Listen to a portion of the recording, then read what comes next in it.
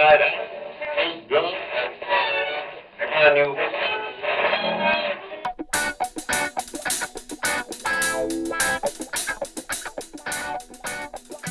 Good evening. This is the Drunken UX Podcast. The Drunken UX Podcast is brought to you by our friends at Gasmark8 at gasmark8.com. I am your host, Michael Feenan. And I'm Aaron Hill. Thanks for tuning in this week. You can find us on the internets on Facebook and Twitter /DrunkenUX. This evening, I am going to be enjoying a fine Apothic Inferno red wine. I actually really enjoy this wine. It's aged in whiskey barrels for 60 days, and it is just delicious. I'm not a huge wine guy, but I tell you what, I'm starting the show about half a bottle in, so y'all, this is going to be a show. I've got some Seagrams that I'm drinking. That's all we got. It's been tons of snow this weekend, so no trips this week. Oh, yeah. No, we just got the snow here as well, so they've canceled school. They've battened down the hatches. They're sending people home from work. It's going to be an interesting time in these parts, that's for sure. I don't know about on your side, but I've also been sick, so I apologize to anybody if I'm a little bit raspy. We'll just have to edit out the coughs. Yeah. I think I'm over that part of it. We'll see how the wine does to kind of keep the vocal cords nice and loose. What are we talking about this week? Yeah, tonight is going to be, I keep saying tonight because people are listening live, right? Yeah. We're recording this in the evening. We are going to be talking about e-commerce. I think specifically we've got two sort of aspects of this. Ecomm is, of course, a huge topic, and we wanted to kind of grind this down into a couple things you can look at. Specifically, we're going to be looking at the sorting and filtering of products. I know that's really granular, but it's something that I find extremely irritating, and so we're going to talk about it. And then, what was the other half of this? I don't have my notes up in front of me now, right? Oh, yeah, the checkout forms. Talking about the checkout forms. Oh, yeah. I remember now. Give me a break. Half a bottle in. We've got 40 minutes of show here to go through. It's going to get rough. There's an article that just came out because, of course, we just had Black Friday. I say just, a month ago. So we come through this time of year where everybody is shopping online. It was CNBC. They put out that we were spending $1 billion a day shopping online. Think about how many products. U.S. dollars. U.S. dollars. $1 billion.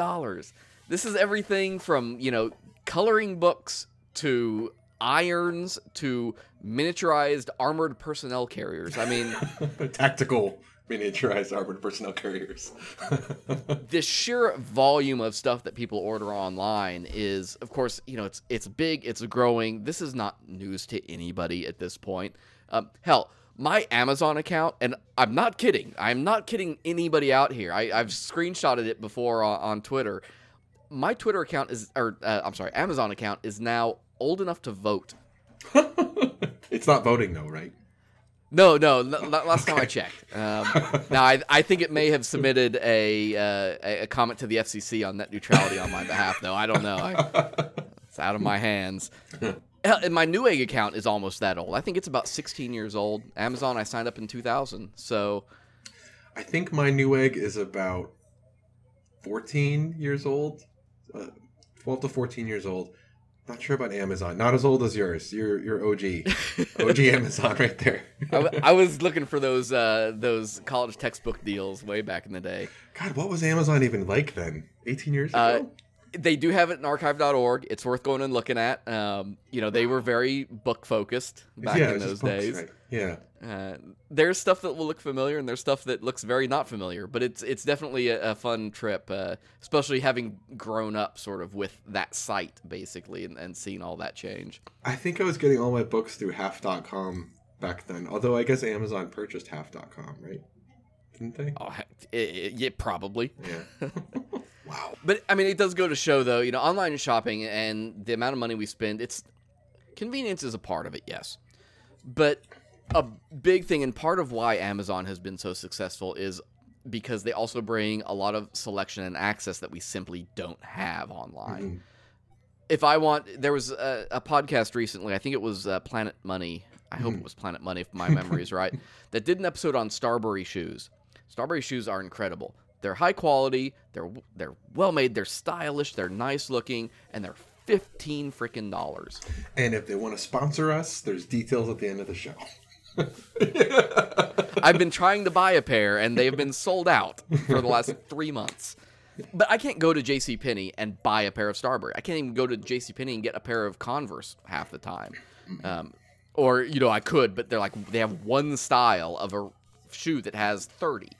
That's part of why online shopping has been so successful of late. Yeah.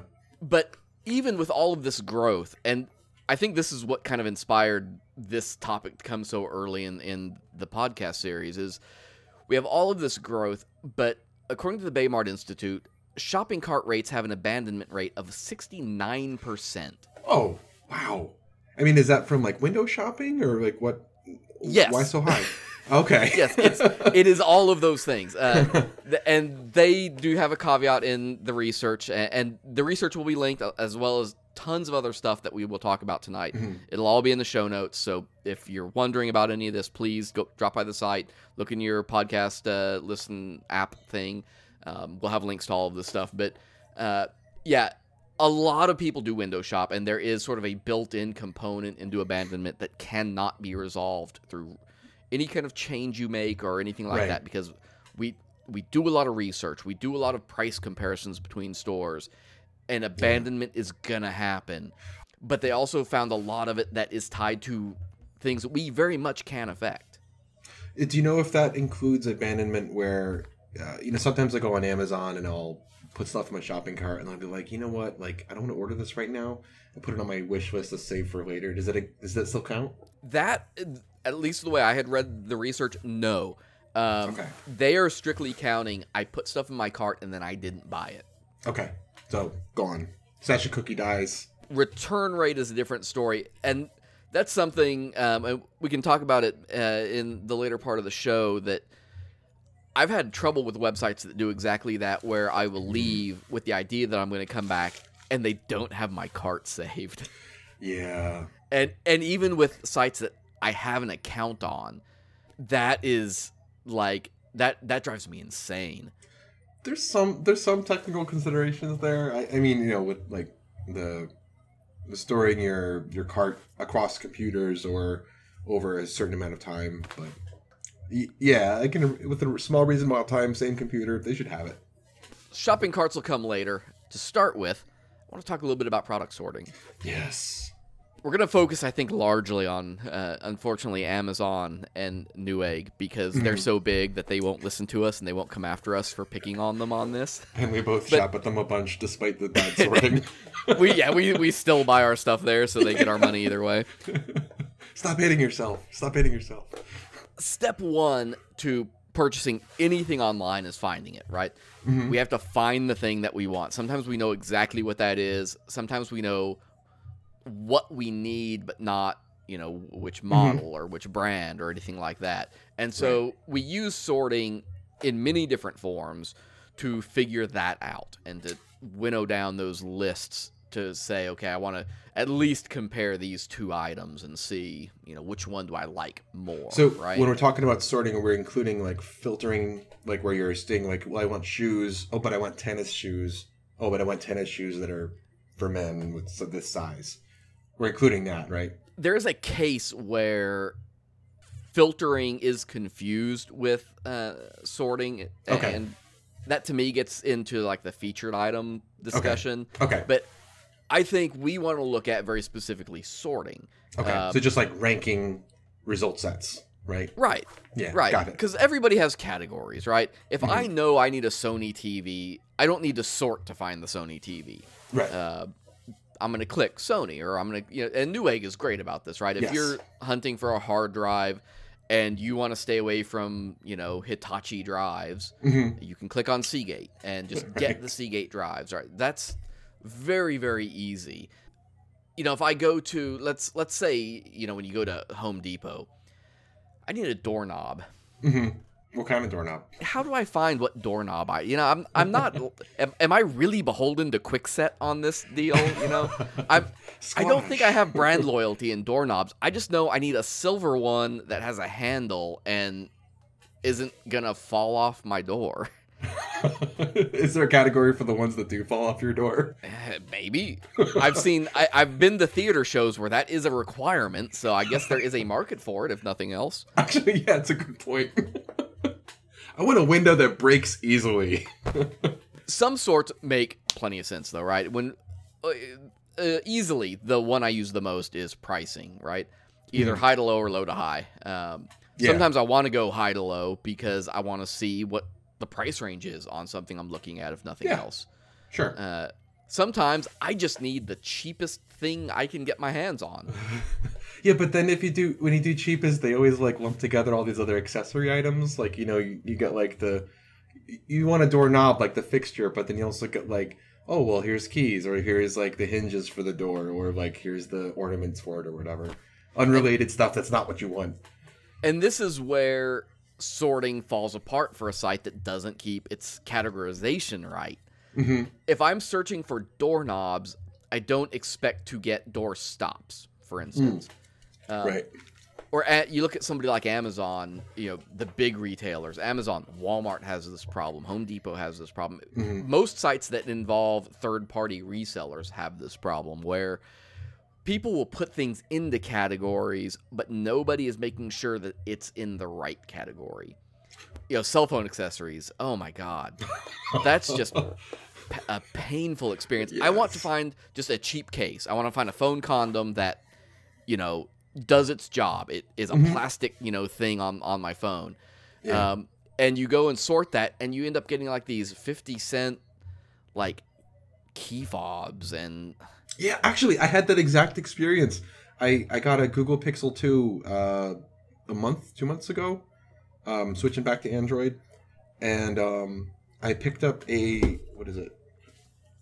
Incipio something or other. It's real sweet. It's like $15 or something, but I was sorting by price, low to high, and then the first 2 or 3 pages was all not the phone condoms, but like the other random crap that I did not care about, but was 50 cents or $1 or $2. Yeah. So lesson number 1, retailers, come on. If you're sorting by price, make sure that your categories are clean. Yeah, because really. that is the quickest way, and this is true for any sort, really. But when you sort something, price is a very defined metric.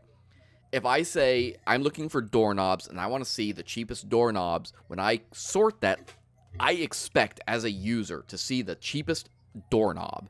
Yeah. I don't expect to see anything that is not a doorknob. Yeah, like when you're going to the store and you're looking on the shelf and you're in the doorknob aisle of Lowe's or Home Depot and you're looking at doorknobs, you would want to be able to hit like a magic button that would just reshuffle them all on the shelf in order of price, left to right.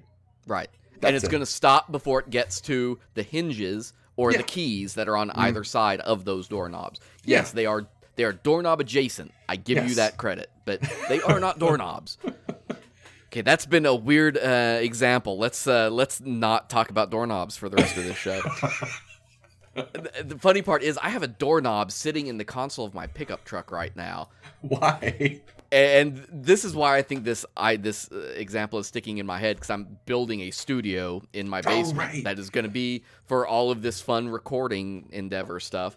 And I had a friend who was able to get me a door. He had some doors from construction work. And so he got me this door, and we dug through buckets to find doorknobs, and he found a doorknob, but it was separate. So I have this separate doorknob. But I was searching. I'd gone on Amazon to look at doorknobs and to price them out. And I had that exact problem. I would sort the doorknobs, and I had to go 3 pages in before I got to doorknobs. And it definitely affects us outside of the doorknob world as well. I've encountered that same problem with pretty much everything in e-commerce. Yeah. And Amazon, like I say, Amazon I think is the worst possible one for it because they just have so much stuff. Everything A to Z, right? So what's one that doesn't work? Right. So if pricing is one that makes at least sense and works relatively, more than not, when I start thinking about alphabetical sorts, I want to know, Aaron, now your name starts with an A, so we're going to start with you on this call. 2 A's. 2 A's. So you are at the top of the list. You are, however, behind Aardvark. I'm sorry. But far behind. what was the last purchasing decision that you made that was dependent upon the first letter of a product name? I think Outside of purchasing the letters to go on the sign on the outside of your house right. or the address, on your mailbox. I think the only reason I think I would use it is if they didn't have the ability to sort by brand, and I knew specifically that I wanted a particular brand. Like if I wanted a Samsung TV or whatever, I would sort alphabetically and then jump to there. But that shouldn't happen because there should already be a thing where I can search filter by brand. Right. Anybody that sells TVs is already going to have a category filter. Yes. You go to Walmart, you go to Amazon, you go to Newegg, you go to Best Buy. All of them have those category filters that just say, I want this brand. Click done. Sorting alphabetically is one of those things all we could think of, the developers were thinking, well, all we thought about was if we could. We never thought about if we should. Right. Oh, yeah. No, that's an absolutely perfect example. Yeah. It makes sense because we can, and it's easy. Mm-hmm. Sorting things alphabetically is one of the absolute most primitive and basic concepts we have in a sorting algorithm. So, of course, it makes sense to throw it there. Yeah. But as an online retailer, I don't know that I have ever consciously used an alphabetical sort to purchase something. Yeah, me neither. I don't know why it's there. I don't know why it's an option. And a lot of these are going to fall into the realm of, I want to see analytics. I want to see somebody, and in all of the articles we'll reference and we'll link in the show notes, I didn't see any that really looked at how many people are actively, who uses an alphabetical sort and then purchases an item that directly stems from that sort. I would love to see that. I would love to see that data. I don't think anybody has it, though. I think the only time alphabetical sorting makes sense is when you don't have the ability to sort digitally by any other means. Like when you're at a library, alphabetical sorting is great because it helps you find that book you're looking for much faster. But when you're dealing with a website or with the card catalog in the library, you don't want to see all the books on the library website in alphabetical order because you don't need to. Well, and it's a really good example of thinking about libraries, because if I am looking for a book in the G's, let's say, I can walk into that room and go to those bookshelves and see if I walk, 3 shelves over, I'm going to pass 1,000 books and get to the G's, and it's going to take me 10 seconds. Yeah. How long does it take you to click through 40 pages of products, even if you're skipping pages? Waiting on page loads and having to completely guess at when you're going to hit those G's in that sort. I would like to put out a challenge to our listeners. Give us an example of a website where you would want to sort alphabetically, because that would make more sense than any other means. Seriously, I want to hear it. I like it. I want to know. Answer Aaron. That'll be the name of one of our segments, is Answer Aaron. He will pose questions to you and make you answer them. So the other one, and it means well. It means really well, is customer reviews, sorting by customer reviews. Yeah. And some sites do this very well. There are plenty of sites that when you sort and you want highly reviewed things, it makes a lot of sense. Amazon is not one of these sites.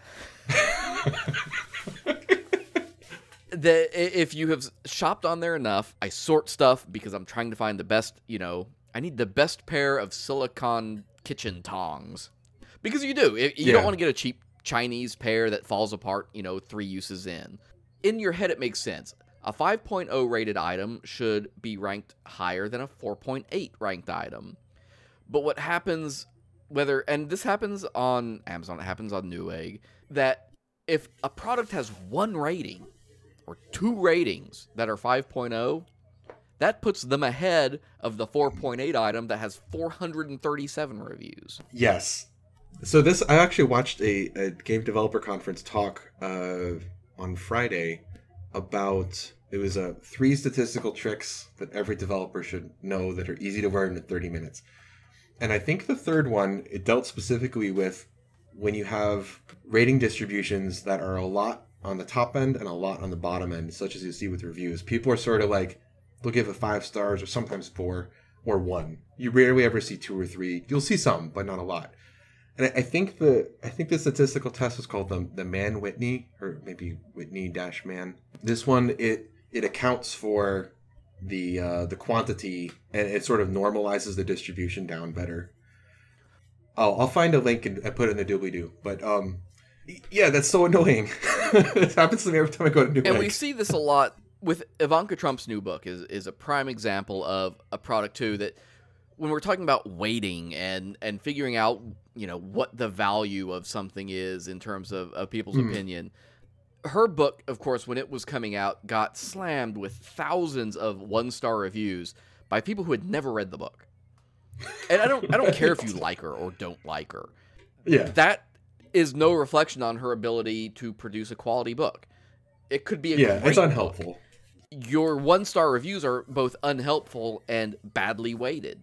And somebody like Amazon, for all of the research, all of the stories you can go pull up about the money Amazon spends, doing user research and checking, is this button 2 pixels too far to one side and whatnot. How have they not solved this problem in a way that keeps well-reviewed items floating towards the top, poorly reviewed or lowly, whether it's a high review score but low numbers? This seems like a weighting statistical problem that how can they not have solved this? Why don't they weight? Maybe they do, and I just didn't know this. But why wouldn't they weight reviews by people who actually ordered the product from Amazon higher than those people that didn't buy it? You would think that if you give a 1-star review and it's somebody that didn't buy the product, then why is that being counted? They do the deal, where they say verified purchaser or whatever, verified purchase. Oh, that's true. But I don't know if that accounts for anything other than a label at this point. And they'll never say. They won't tell you, how they factor any of that in. But review sorting is just, it's super weird. And it gets in what Newegg has done, and I still don't entirely know what this amounts to, but they have the most reviewed sort, and then they have the best-selling sort. Doesn't best-selling just mean they've sold a lot of it? Yeah, I mean, it makes sense in my head, but if it's also the most reviewed, doesn't that mean they sold a lot of it? Don't you have to sell a lot of it to be most reviewed? The Cards Against Humanity guys did the Christmas thing a few years ago. Was you ordered a package that contained bull feces. I got it. It was literally just that. I had it. Yep. Of course you did. I was one of the guys. So, I mean, that would be a really well-selling product, but I can't imagine that if you were to review it, the reviews are probably going to be mixed, because I think there were some people that thought they were getting something else, even though the FAQ said clearly they weren't. And I can get, especially the best-selling piece, I can see where that is a valuable sort. But then the most reviewed piece of it, what if it's just a super bad item? I don't want that at the top of anything. I don't care. I don't want to buy something that, 1,000 people were dumb enough to get and found out was garbage.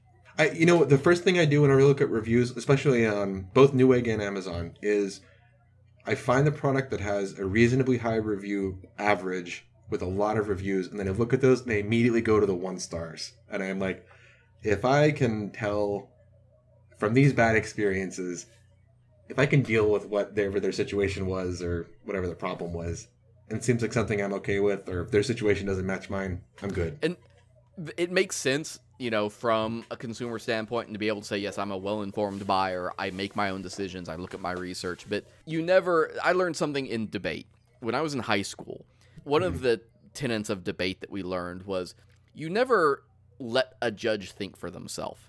You don't ask them to vote for you, you tell them to vote for you.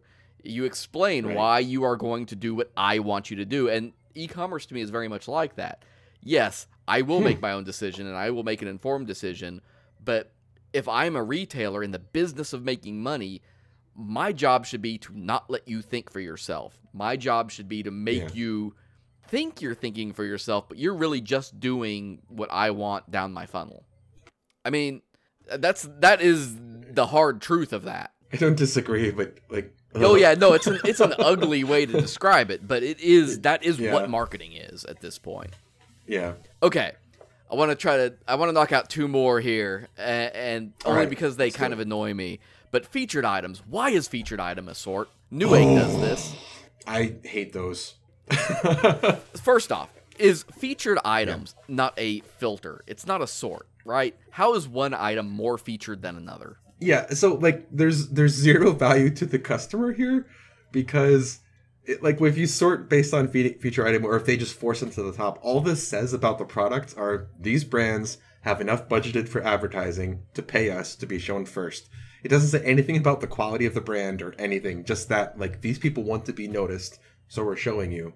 But that doesn't help the customer. Right. And it's always the default. It's zero value. That is always the default sort for the places that have that. And even when you specify a more specific filter or sorting ranking scheme, it still shows the featured items at the top. Right. Oh. Yeah. Not a fan of featured items, and I'm also not a fan of the newest or most recent items. Partly because I don't know what that means. As a user, does that mean it's just the most recently added thing, or is it like the most recently released thing? I'm gonna guess that this is another one of those we could do it, so we did, because the newest, most recent thing pattern is something that you would see a lot with articles or content. Right. And that is useful in those cases because you get a lot of repeat visitors. The database has a timestamp on that item, and it makes it easy to just put it in and filter down based on that. I mean, if they're assuming if you had a product set, or if your inventory is so limited in scope but you manage to still get a lot of repeat visitors, where people are going to notice or care that like, oh, there's a new thing here. Let's see what's the newest item. I guess like maybe Apple products might fit because Apple has, within the domains that they produce, they have a pretty narrow scope of different kinds of things, but they have a very loyal fan base.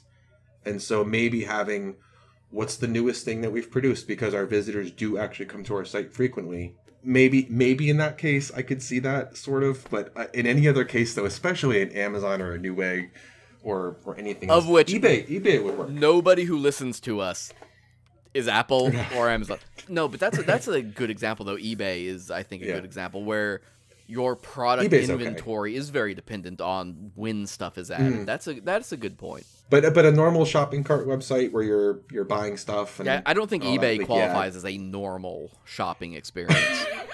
For a number of reasons. That requires half a bottle of wine to really get into the nitty-gritty of that. So anyway, that's, I think, the long and short of filtering. And I don't want to get into it a whole lot because there are a lot of ways it can be interpreted, and everybody's experiences will be very different in terms of what works for them, what doesn't work for them, what their customers expect. The refrain that will be repeated over and over is do your research and figure out what your people want. Yeah. But don't do it just because you installed WooCommerce and WooCommerce has a sort that allows you to have newest. Come on. Anyway. Well, I think it goes back to the thing of if what does your user want? You know, like, let's not do things that because we can or because we want to, but what would our user want when they visit the site? As you should do for anything you do on your website. Right. It takes work, and it takes money, ultimately, because that takes time and effort and developer skills. But if it makes you money, it is worth it. At the end of the day, if you make it easier for people to find products and you help them get into your cart faster, then it is all worth it, and it is all measurable. So at least you owe it to yourself and you owe it to your bottom line to at least look at why things are the way they are. So, after the break, we will be back with checkout processes, registration forms, and what really annoys us.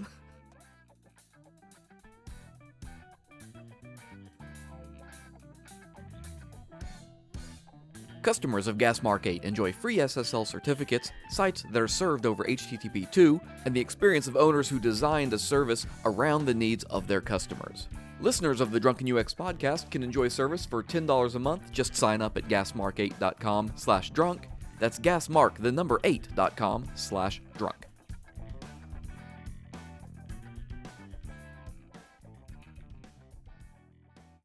I was going to Walmart. As I do.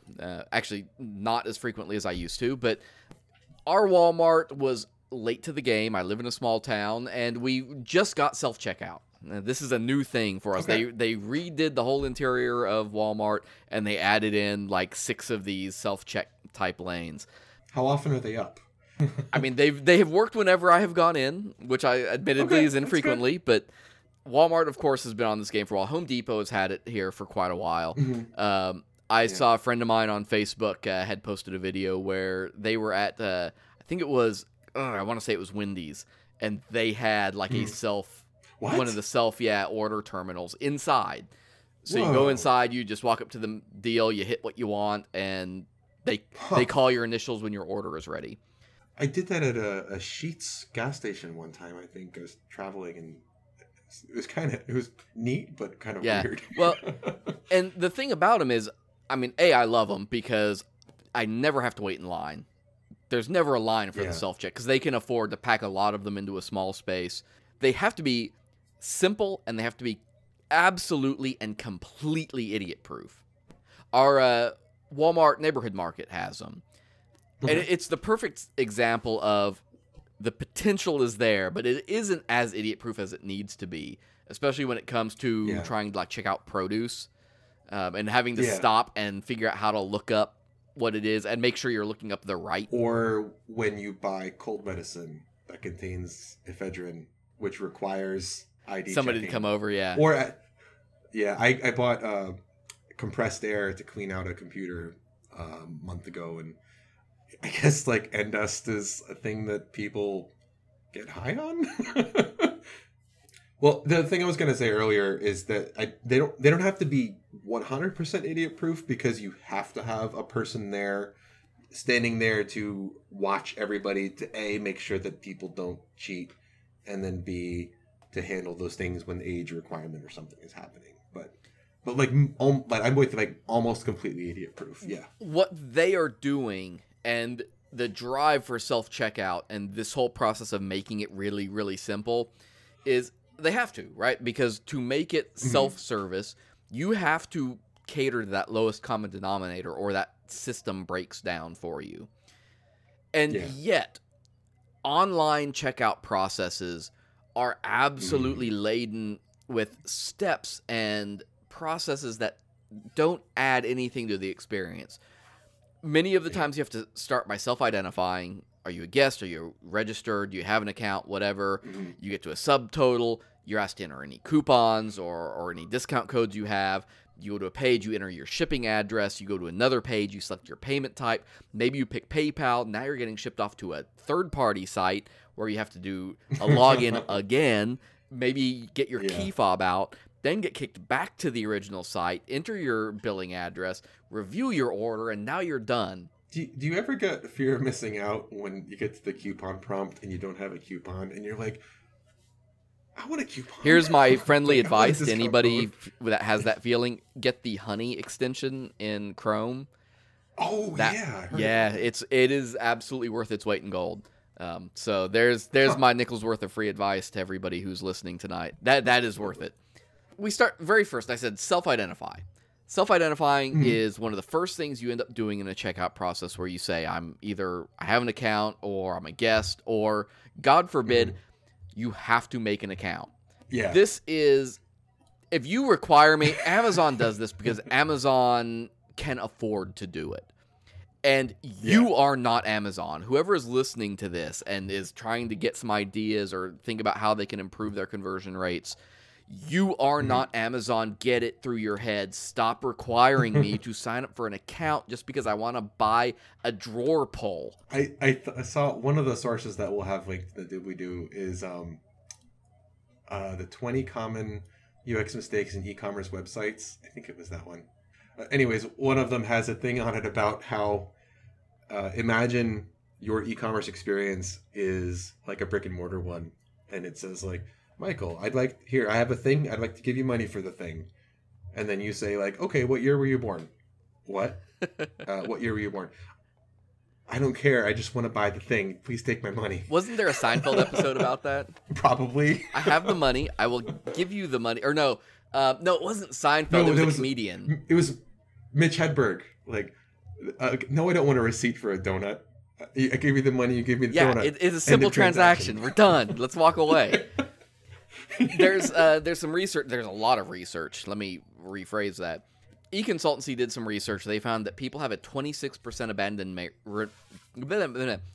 2/3 of a bottle of wine into this. 26% of people abandoned their carts if they were asked to register an account before they could check out. And these are all cases of not Amazon. Right. These are like these folks researched normal tons. In this case, eConsultancy's article researched like 8 of the top 10 retailers. Okay. Baymard's research spanned like years and a ton of. Everybody, stop what you're doing, pause the podcast, go to the show notes, read Baymard's research. It's incredible. Their numbers showed 35% abandonment rate when people were asked to register for an account. This is losing you money if you require somebody to sign up for an account and don't offer the ability to just check out as a guest. And what I'm going to get into in a little bit is I don't think you should even ask somebody to register until they've already bought. Yeah, this should be something that's enriching their experience or their relationship with your brand, and not something that they're not a captive audience. They're not. Don't get away with the sale. So we talk about Amazon and Newegg getting away with this because they're huge. Newegg has maybe they don't have the electronics and computer market cornered, but they do. I mean, they really have a stranglehold on that. Amazon, of course, is Amazon. And we said earlier, you aren't Amazon. You aren't Newegg. There's a quote that comes from Justin Rondeau. He's the director of optimization at Digital Marketer. He said, "The bad news is these retailers aren't Amazon, and by requiring guest checkout are alienating their one-time buyers or people who simply don't want another darn login and password." There's some not research, but there's an article from the folks at What Users Do. They went to 21 UX experts and asked what the best and worst experiences in online checkout or online buying was. And 4 of the folks repeated the problem that is requiring registration. Yeah. I mean, another way to frame that would be, do you not want money from people who only want to buy from you once? Right. Like, are you so much against single-time customers that you're saying, like, you know what? If you don't want to come back, I don't want your money at all. Keep it. I don't want it. Go somewhere else. Because that's basically what you're saying. I think one of the absolute pinnacle stories of this model is what Jared Spool at UIE wrote. I mean, it was years ago. In was it Luca? Luke, I'm sorry. You have a last name that is harder to remember and say than mine. It's Rabluski, right? I don't. I can never remember, and I'm 2/3 of a bottle into Apothic Inferno. They are not sponsoring this episode, but I do enjoy their wine. At any rate, Jared Spool got invited to write a story for his book, and he wrote the story of the $300 million button. Oh, and okay. This does not fit everybody's situation, but it certainly fits everybody to an extent that a company who was nameless came to UIE and said, "We want to figure out how to get better conversions out of our shopping carts. What can you help us do?"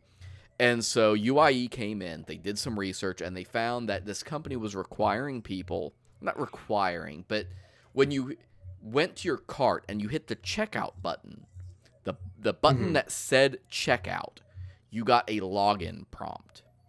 Yeah. And UIE researched it, they talked to users, they watched what people were doing, and they came back to this company, and they said, if you change the label on that, let's see what that does. When they get that pop-up, don't have the register button there. Just say continue. Let's see what happens.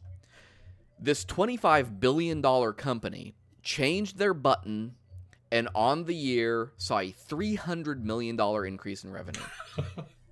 That's insane. It's absolutely mind-blowing, but it makes perfect sense as well. Oh, totally. At that scale? If you go back and look at Baymard's research, 35% abandon rate. eConsultancy's research, 26% abandon rate. Whoever's listening, if you are in e-commerce, if you work for somebody who has an online store, what would it mean to you if you were able to increase your online revenue by 26 to 35%? What if it was 5%? How is that not worth all the research you're going to put into it, all the testing you're going to put into it, to get even a modest ding in that percentage number? Especially since the research has already been done. Yeah. The work has been done for you on this problem. And we're just relaying the anecdotes at this point. But literally every piece of research says, do not require your users to register. That is a bad process. Or flip it around and reframe it as like, what are you like? Are your users being better served by being forced to register before they purchase something from you? Isn't that something you can do later? You know, And the argument always is that, well, I want to make sure that I can track all their orders and I can, send them follow-ups and all of this. And that's part of why people don't want to do it. They literally just state, ask the email address. yeah, then. they literally state, Yeah. I don't want to get emails from the company after my Yeah. purchase. Okay, wait. I have to make a really quick aside here. I signed up. I had a question about. I have an NVIDIA graphics card. And I had a question about it today, and I just went on to look in the forum, and you can't search on the forum or interact at all unless you've like logged in and registered. I go to sign up, and I'm like, oh, all right. So I register and sign up, and it says there's a checkbox. It says opt in to communications from NVIDIA, and it's like, oh, it's not checked. That's nice of them. They're letting me opt in. So I go to hit next, and it's like, no, you must opt in. What? Fuck you, man. This voluntary action is mandatory. Yes.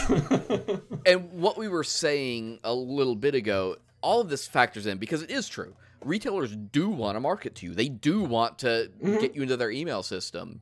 But here's the bottom line of that is, I forget, and I wish I could remember who this was, because it was the perfect example of this transaction, which they did not require me to sign up for an account. I bought something once. But I ultimately went back to them.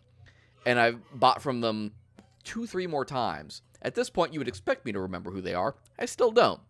I'm getting older. Give me a break. On my last purchase, I went ahead and set up an account. When I signed up for my account and looked at my profile, all of my previous orders were there. Because you gave them your email address or something? When you make an order, just do as that. a retailer, you have all of the information you already need in order to both keep track of that user, to understand what they're doing. If you've got something like a Mixpanel account, if Mixpanel is an analytics service, it's like Google Analytics, except it actually gets down to like the individual level. It's able to track people, not just aggregate numbers. Yeah. There's no reason you don't have everything you need without them setting up an account. And what you do is you incentivize them in order to get them to make that account at the end of the transaction, and then you can just tie it all together. And like in the experience I had, it's like magic. End of transaction meaning after they have paid. Yeah, you give them the option of Right. signing up. It's just like if you've gone back to a store, a dozen times, and they're like, "Oh, hey, Michael, how you doing?" Well, I didn't. I didn't sign up for their special credit card or anything, but they just remember me because I've been in there a few times. Well, if you went to a brick and mortar store and say you went to, I don't know, you just went to Lowe's or any like random local hardware store or whatever, or fast food place, and you want to buy a taco or something, and they say like, okay, well, we're about to take your money for the taco, but before we do, we need all this information from you first. I think that the point with, especially the voluntary, like, hey, you've completed your transaction. If you want to, follow up and keep track of your order, or get a special coupon, register for an account. The thing about that is it also gives you an extremely valuable additional metric to measure on that consumer. If they then take that extra step, now you have identified them as a much higher value type of client than if you're forcing everybody to just blanket sign up for an account. Right. I think that's extremely valuable. A great example of this in brick and mortar world is there's grocery stores. There's two that I shop at locally, Wegmans and Tops, and both of them have loyalty cards. And the loyalty card is an optional thing you can sign up for. You just beep it, it's a little barcode. And if you do, then there are certain items in the store and certain sales and things that only apply if you've signed up. It's totally free to sign up. You have to give them contact information and other things. And it also creates a thread of all your purchases that they data mine to suggest and offer you coupons for those things. I get maybe one mailer from Wegmans a month, if that. And the items that are in it are the coupons at least are usually relevant to stuff that I actually buy. And the Tops thing, they just print off coupons on the register. But in both cases, it's optional, but you get access to discounts on things that you wouldn't have otherwise. And so it's incentivized. That's great. I was happy to. Is it a hard sell? Is it something that every time you go in you're turning down, or I guess that once you have it? You on the shelves they list the price, and then right below that it says like, if you're a Tops member, it's this price, and sometimes the discounts are significant, like 50% off and stuff. So it's substantial. There's a good incentive for that, and you can do it right at the point of sale. When you're checking out, you get your card.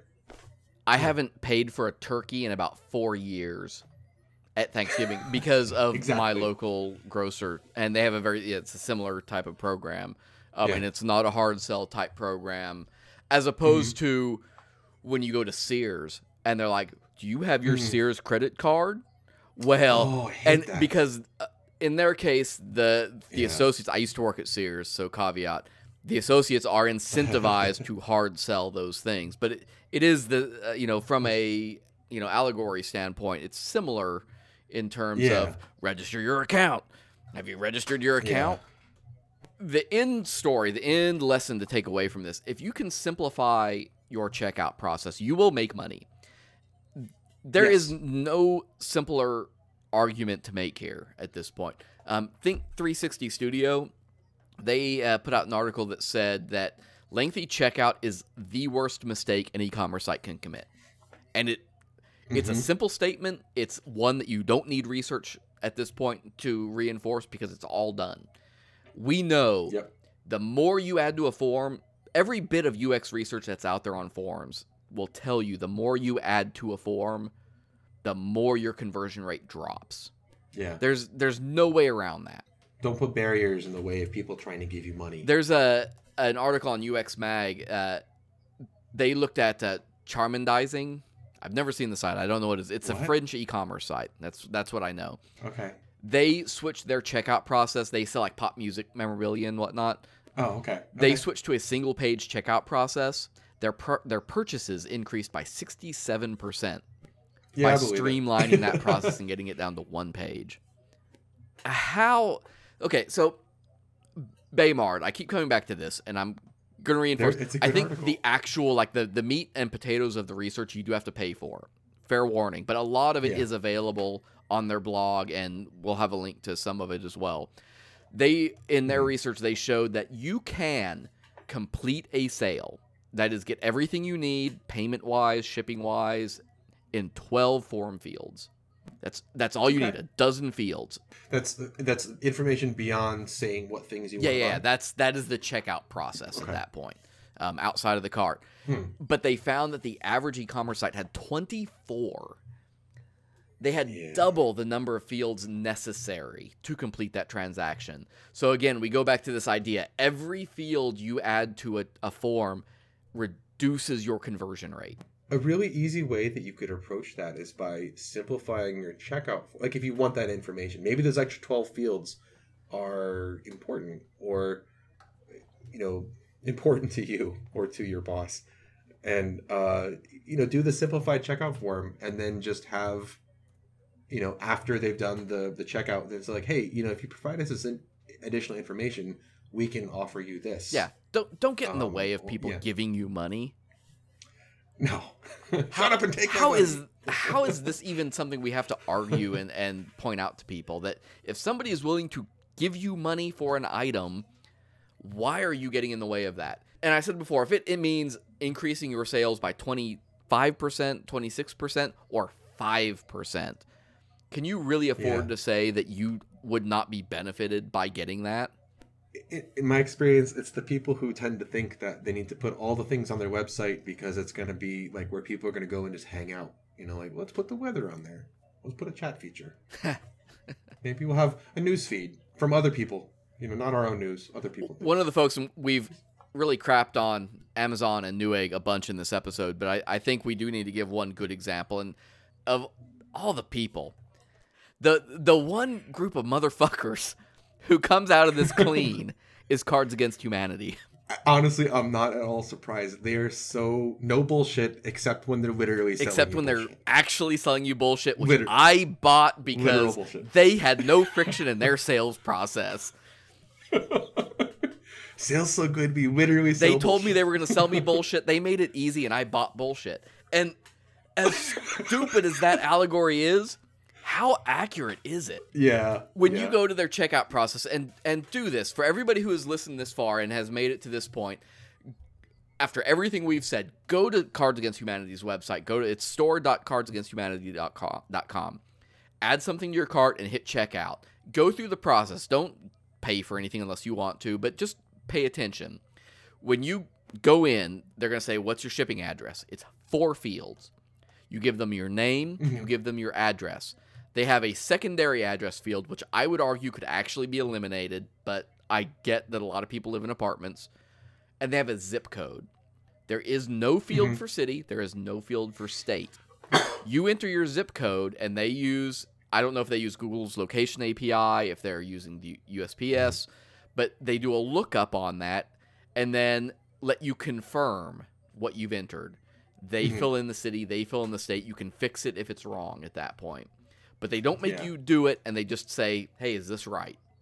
You click the button, you land on a page that says, okay, what's your credit card, what's your name, and what's your CVC? It is as close to that 12-field minimum limit that Baymard said that you need as I think I've ever seen a company get. Yeah, that's awesome. I did actually look up, when you shared that research with me, I looked up on USPS, and it's pretty easy. You just register for their API, and then you can do lookups. It's just over a web service. XML. Super simple. The 2 pieces of this equation is the name field, and this is one I didn't get for my notes, but I promise our listeners I will go back, look up, and add to the notes once I find it. Have a full name field. Don't ask for first name, last name. There are a lot of reasons. Many of them are cultural. Many of them are logistical. But there are a lot of reasons to have just a name field. That eliminates one field right there. And zip code. The zip code literally gives you... It is the city and state. It is the encoded version of city and state. There's no reason to ask somebody for that if you're collecting the zip code. Yeah. That's one thing that I just don't get on checkouts anymore, especially today. There's no... Google gives you all of those tools to make sure you can convert that. Hell, Google gives you tools enough now. You can have a text box.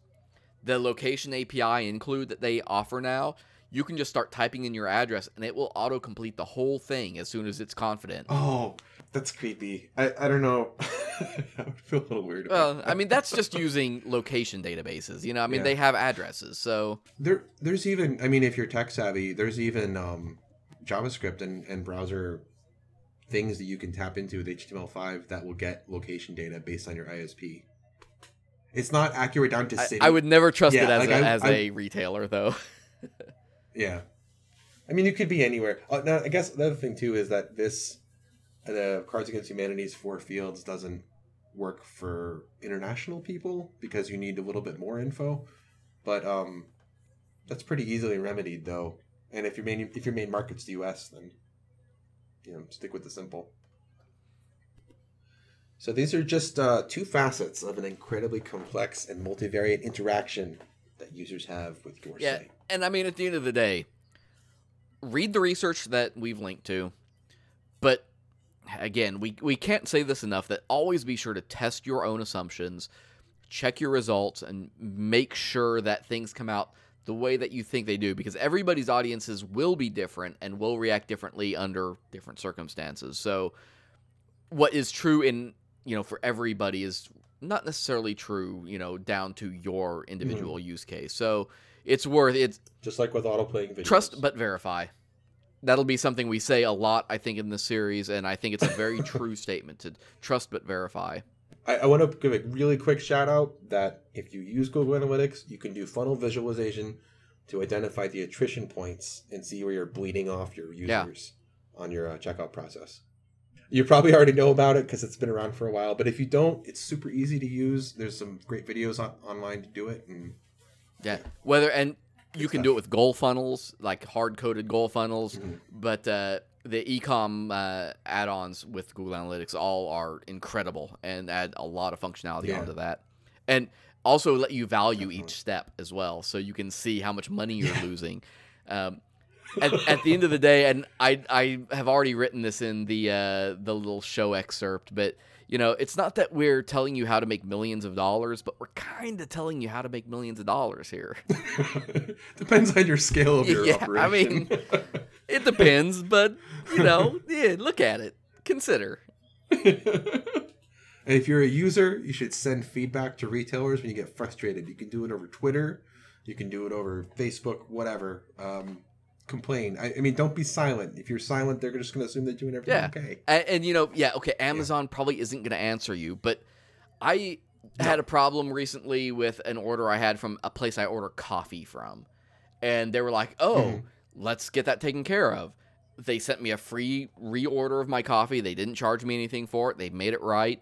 It wasn't a problem with their checkout or anything like that, but it's a case where a lot of companies, especially the smaller ones, very much listen to their social media. So if you've had trouble with, if you think their sorting is just screwed, if you were trying to check out and you just entered roadblock after roadblock, tell them.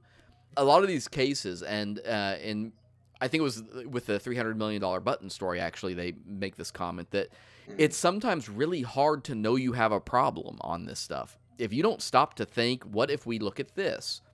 It's an unknown in these questions. Yeah. So take the time, talk to people, help the developers know that, hey, you're missing something, because they may not even realize that there's a problem until you bring it up. Yeah, and maybe they did have suspicions, but their superiors weren't wanting to do anything about it. So if you provide them some user feedback, now they have these people have complained about this issue that we've told you about 6 months ago. Be nice about it.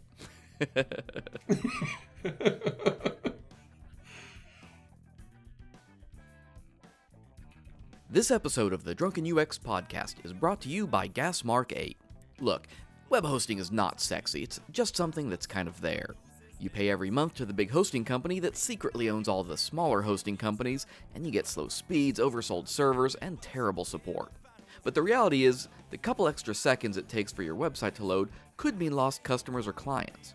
Less customers equals less money. Where do you go if you want super fast, reliable, and affordable web hosting and you don't really want to babysit a Linux server 24/7? GasMark 8. Their hosting environment is built for speed and security. All SSD storage? Check. Blazing fast WordPress? Check. Free SSL certificates for all domains if you don't already have one? Check. Data centers on both US coasts, the UK, and mainland Europe? Yes, yes, yes. GasMark 8 was started by an American, Mike Richwalski, and a Brit, Adam Palin, two higher ed veterans who met at a conference and started a company making WordPress websites. As more clients complained about their web hosting, Mike and Adam thought over a couple of ciders at the pub that there's got to be a better way. So they built one, and now dozens of small businesses, developers, and nonprofits trust GasMark 8 with hosting their websites. If you run a web development or creative agency, GasMark 8 has a great reseller program you can use to upsell their fast and secure hosting to your clients. As a special for listeners of the Drunken UX podcast, GasMark 8 is offering this limited time special.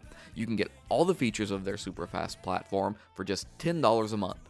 Just go to gasmark8.com/drunk to sign up. That's gasmark8.com/drunk.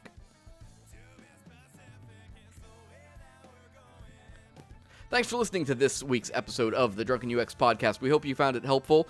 Hopefully you can take some of this. Be sure to read the articles. We've got tons of research that we linked on the show notes page. That's at drunkenux.com. Tune in on the next episode. We'll be coming back in a couple weeks on February 4th with our higher ed episode. I spent 6 years working for university. Aaron, I think you spent a few more than me. 10? I'm sorry. 10. You have my condolences. We have many opinions on this topic, so I'm looking forward to this. This will be interesting, to say the least. So be sure to tune in for that. That'll be a fun time, though. I don't know what we'll be drinking then, but we'll find something good, I think. Something really good. We'll get a special bottle for that one. And be sure to check us out on Facebook and Twitter, both of them /DrunkenUX. And if you haven't already, subscribe to us on Google Play. If you like the podcasts. And are we going to get on iTunes? It is going to be on iTunes, hopefully before they hear this. If it's not, there is a post on the page, of course, or on the website that has links to everything. We will have it on the homepage. Follow on Twitter and Facebook. We'll announce when it's on iTunes. I'm waiting. It is submitted. It is in review, so it will be available on iTunes. Is it because we say bad words? I saved my bad words for the end, but no, Google didn't like us for the bad words. We had to fix that. But iTunes is just waiting. So Apple Great. is not in a rush.